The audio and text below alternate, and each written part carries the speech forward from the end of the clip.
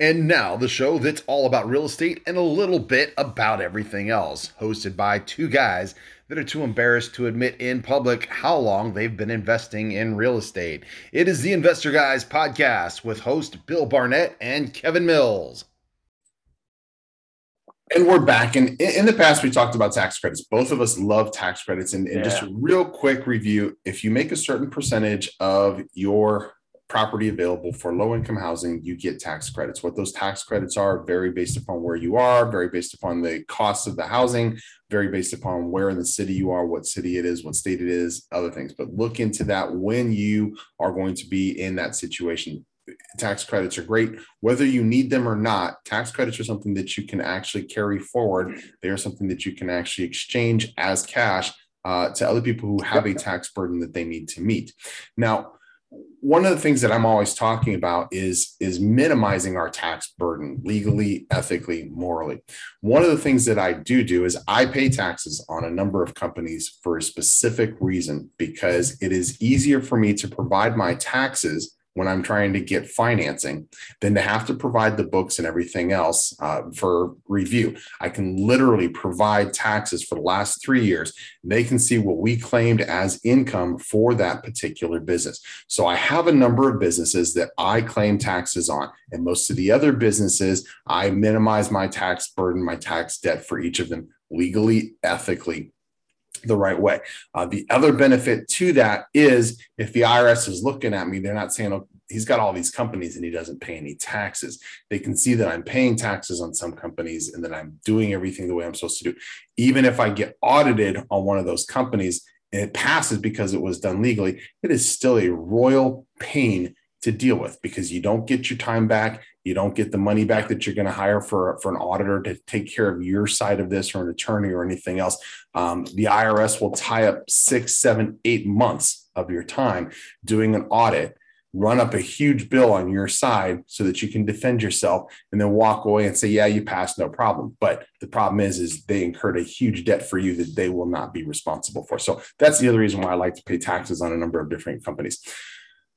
A lot of local businesses, local charities, they have a 401c3, 401c4 designation. So it's churches. The Salvation Army is one of them. In California, I worked with Union Rescue Mission.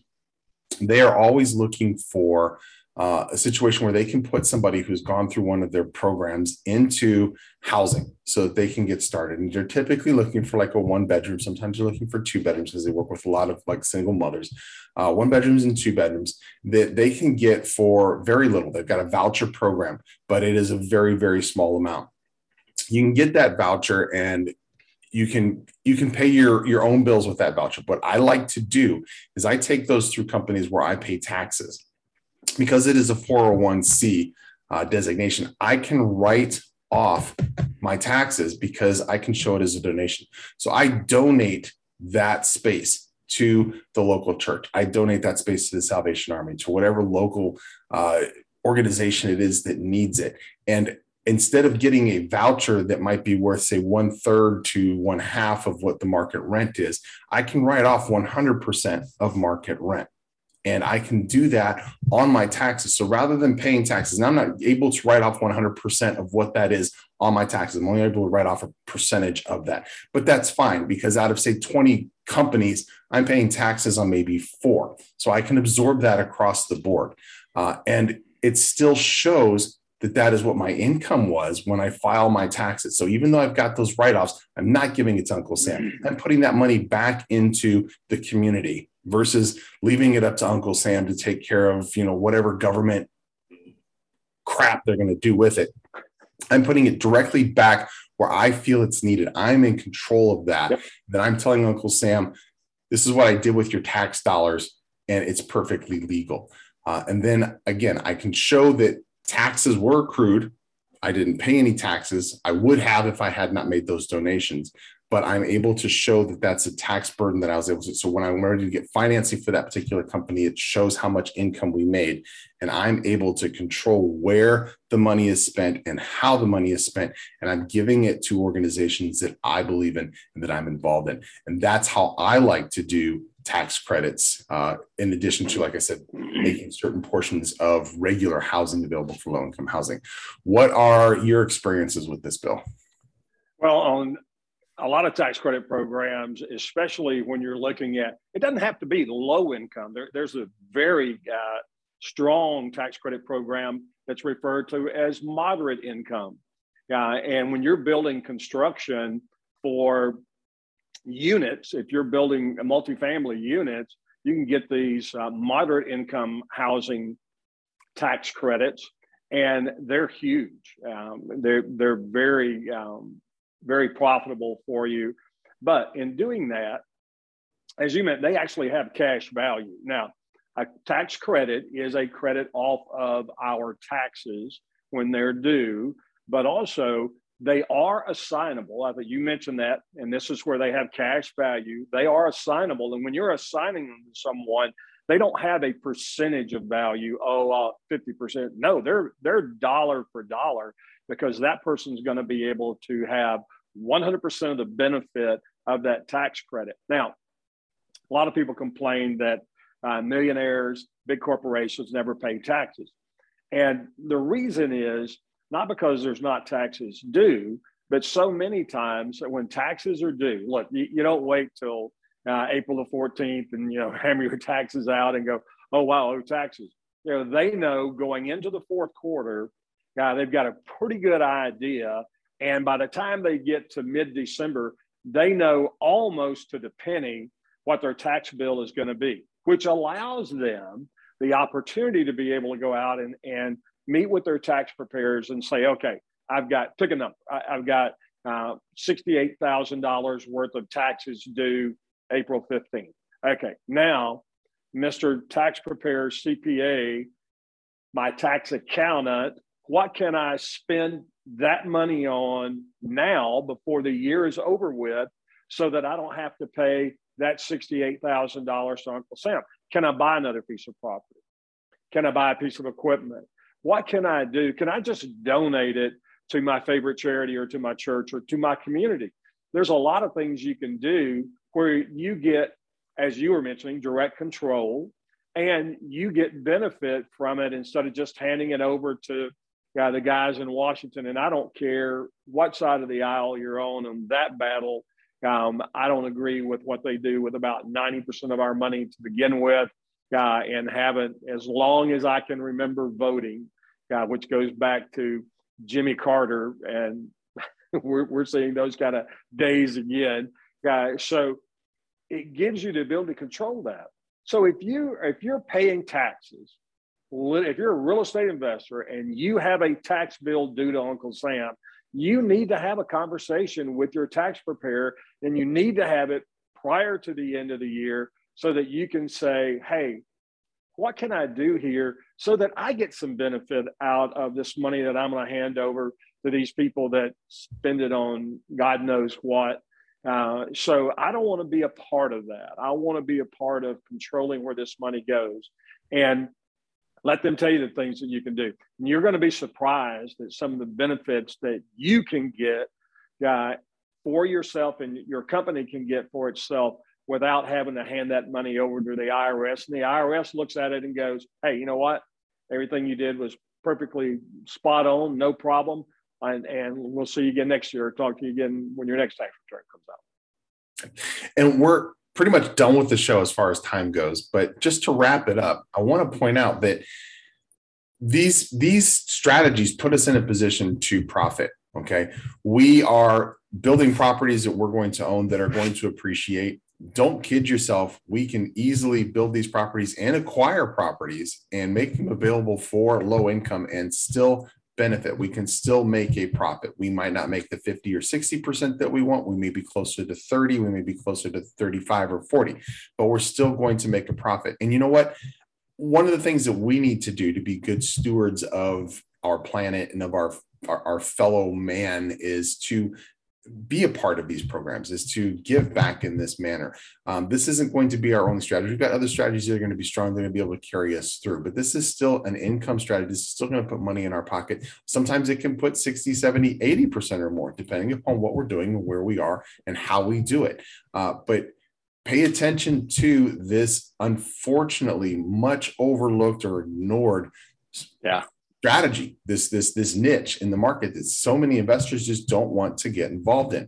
And then pay attention to the investors that are involved in this niche. You will find out that it is large home builders, it is big investors. There are big companies that are focused on this niche. It's just they literally cannot keep up with it. That's where we come in.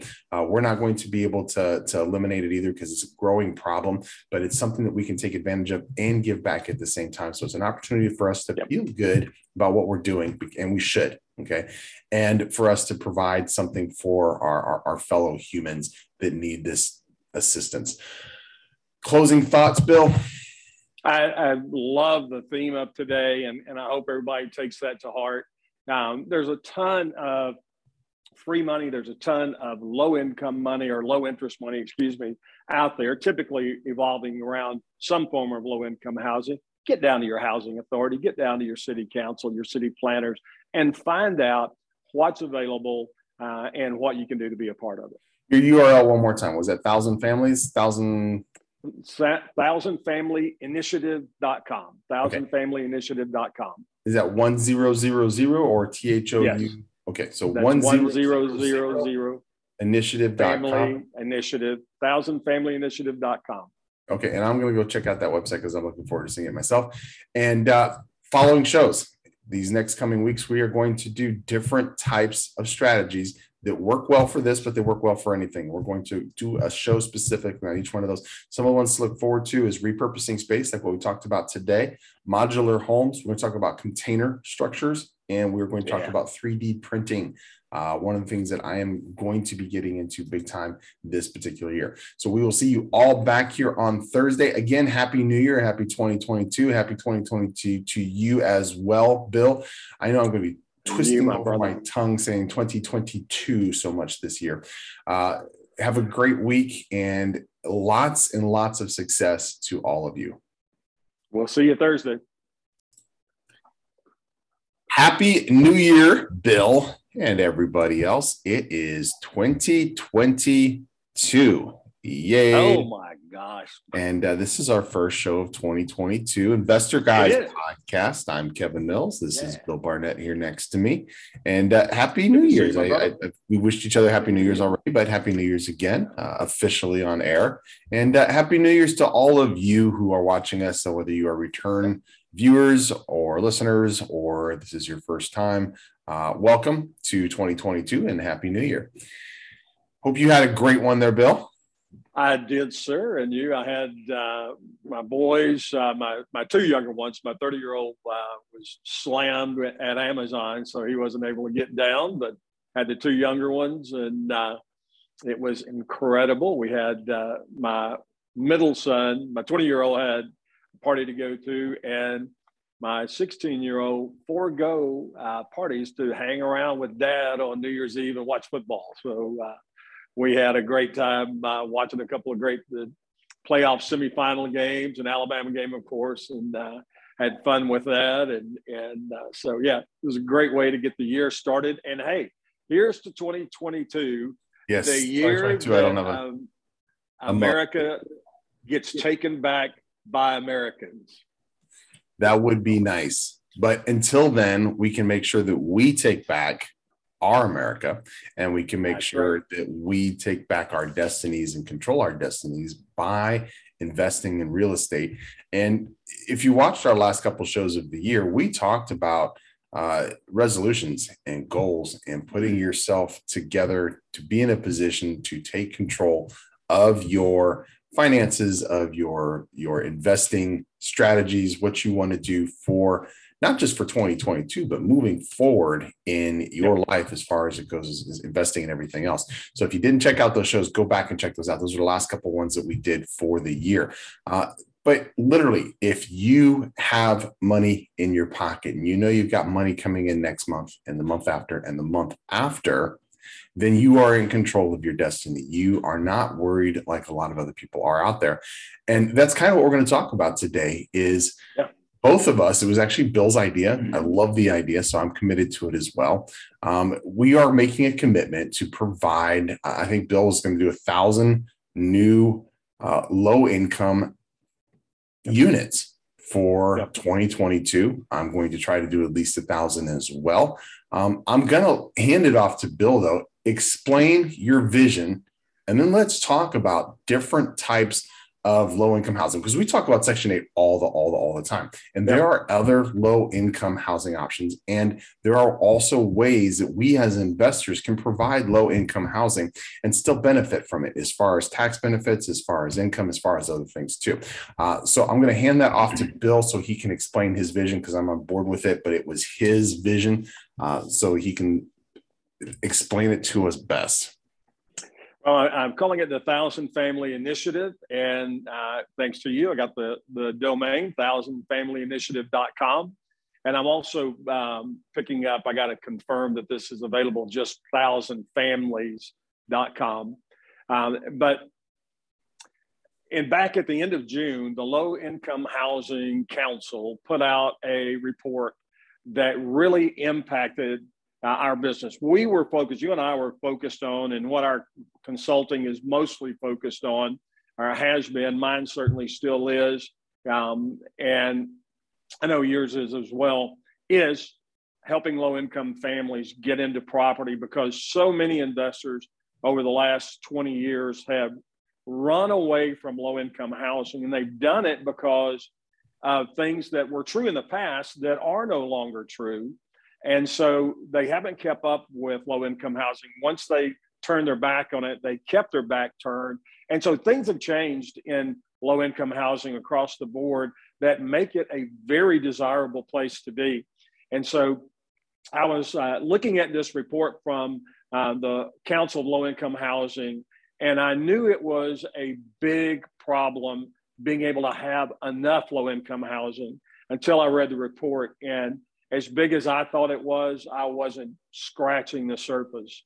Nobody, not a single state in our country, is any better than about 50% of the housing available compared to the demand. So if you and I, as an investor in anything, didn't matter if you were selling popcorn, if you were selling cars, whatever, if you have a business and the product that you have has a marketplace that only has a 50% supply, that's a great marketplace to be in. In some of the states, they're at 48, 49, and some of them they're at 60, and that being 60% being the deficit, not the amount of supply they have. And so when you can look at a market and you can have that kind of demand in that market, it's a great market to go into. That's a business principle, period. When you apply that to real estate, with the markups that we get and with the rentals that we get, thanks to the low-income housing environment around the country set up by the federal government, and in many cases supplemented by state and local counties, even more money than that, it is an incredible place to be. And you're doing a super service to Americans who are not quite as fortunate in the socioeconomic world as you and I are. And so that really popped into, hey, let's do 1,000 families through the course of the year. That's going to be 500 units if they're duplexes. I don't do single rentals any longer. I haven't done those in a while. I do nothing but duplexes on up, including small buildings, but being 12, 18, 20. But when you start looking at the numbers, and you talk, we do this thing every Thursday night, the 40% ROI. So that's 40ROI.com. Thanks for the unashamed plug there. We do that every week, but that's all about getting the property at the right price and there being a demand that has a terrific market value. And that's what created the 1,000 Family Initiative. It's more than just, hey, let's go out and make some great money, which you can do, but let's have an impact on the communities that we support, that we do business in, the communities that support us. And so that's where the 1,000 Family Initiative came from. And today we're going to talk about different ways that we can provide those types of housing to low income housing, and different programs that are available. And we're not even going to scratch the surface with the number of programs that are available for this and different ways that we're able to benefit from them. Now, we're going to talk about some different ways, different types of strategies that we maybe have not talked about enough or a lot. We are going to dedicate shows consecutively after this one to talking about some of those specific strategies and how they work and how to get started on some of those as well. We're up on a break, so we're going to take a break and we're going to continue with this in just a second when we get back. And we are back with the Investor Guys podcast. And today we are talking about low income housing and a commitment that Bill and I, a personal commitment that we're making to provide as much as 1,000 or more units available for low income housing. Now, me personally, I'm going to try to add 1,000 more units on top of the Section 8 and other projects that have mostly Section 8 this year. And that is an ambitious. As I did the math on this, by the way, we're talking about roughly 22, 3, 4, 5 units per week in order to do this. So this is going to require some big projects in order to get this done. Now, for me, I'm going to say projects that I have started. So if I get into 2023 and I don't have exactly 1,000, but there's 1,000 that are going to finish up that we started in 2022, then I'm okay with that solution, because 23, 24, 25 units in a week for just low income on top of everything else that we're doing. That's very, very ambitious. And like I said, I did the math on that. So let's talk about some of the different programs, first of all, that we can get involved in that are low income programs and are going to be beneficial to us, how we're going to be able to benefit from that. Now, Section 8, we've talked about Section 8 so much, we're not even going to bother with that. If you throw a dartboard at any of our shows, chances are it's going to be something about Section 8, because we both love Section 8. Let's talk about how we can get, we've talked about tax credits here. I want to talk about that too, but let's talk about how we can get government grants for building and reappropriating space for low income housing. The federal government offers grants. These are usually in the forms of money that you don't have to pay back, low interest loans, loans that can be forgiven once you reach a certain threshold as far as completion or whatever else, if you are providing low income housing. So construction of low income housing, or if you are converting, say, an old warehouse space to housing space. And I love that in urban cities. Those are one of the things I love, is seeing old, they call them gray fields and brown fields. They're old warehouses, old factories that have been converted into living spaces. They've been converted into commercial spaces, office spaces, whatever it is. I like that because they're holding on to history. They've got a great story to tell, and they make for really great urban looking living situations and office situations and everything else.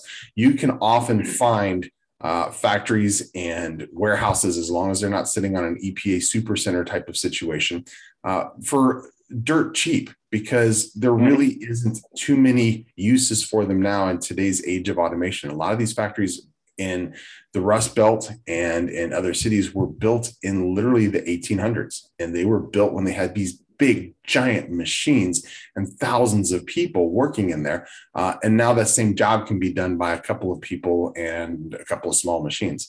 So these big giant factories are just sitting empty and just decaying, and they're built out of brick, they're built out of concrete, they're built out of stone, because they had all this heavy machinery in them. They're just waiting for somebody to come in with a vision and convert it into, me personally, I love mixed use, but you could do just residential. And you could make all or a portion of that residential available to low income housing. And if you do that, that is considered building. That is considered a construction project, just as if you were breaking dirt on new ground to build a project. And you qualify for a number of different federal grants and loans and everything else. And I'm going to hand this off to Bill in just a second, but if you don't know how to tap into those, the first place you're going to start is at your local city council, your local mayor's office. Okay. You're also going to contact the state on that. And you're also going to contact a grant writer. Okay. The grant writers, they know exactly how to research it, where to find it, and exactly what your grant submission needs to say. It is worth paying somebody a few $1,000s to put that together so that you can get those grants and you can get those loans with their proposal. Now I'm going to hand the football off to you.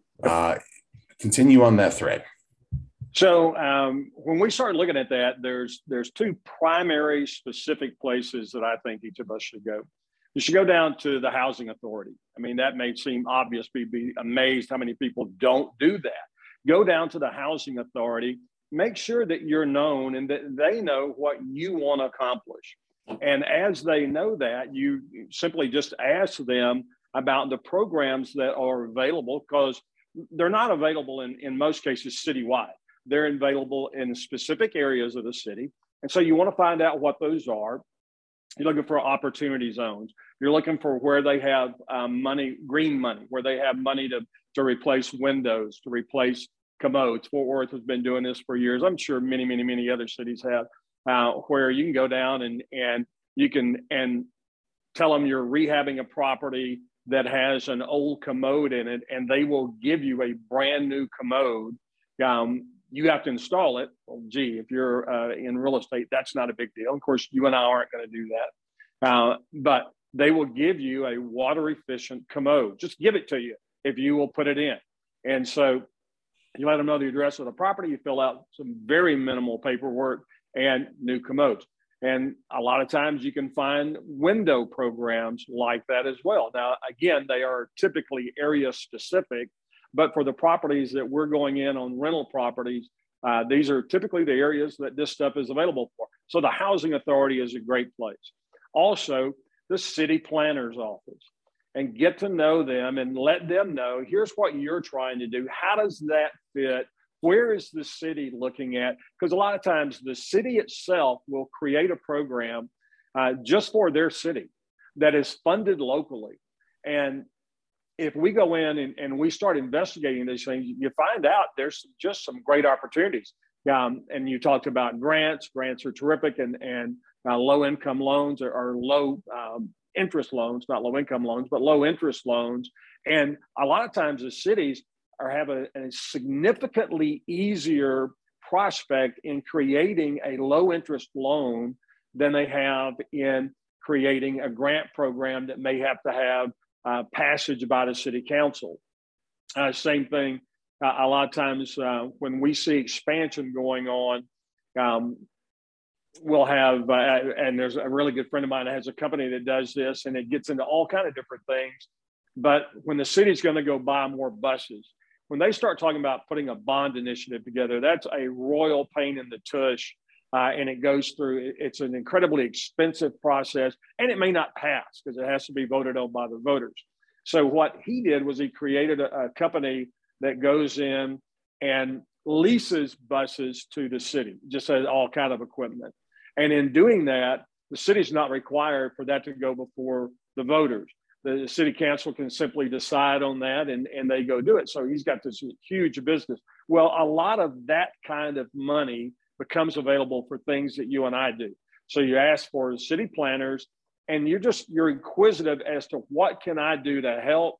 What can you do to help me? And you also want to make sure that you are very familiar with what's going on in the housing department, the housing authority, and many times those are not in the same building, but get to know the people at the housing authority. They're going to be great friends of yours. We're up on a break, but when we get back, I want to talk about tax credits. We talked about tax credits before, but I'm going to talk about a twist that we haven't addressed before. We'll be back in just a second. Learn more about the Investor Guys podcast, including upcoming events and appearances at www.investorguyspodcast.com. That's www.investorguyspodcast.com.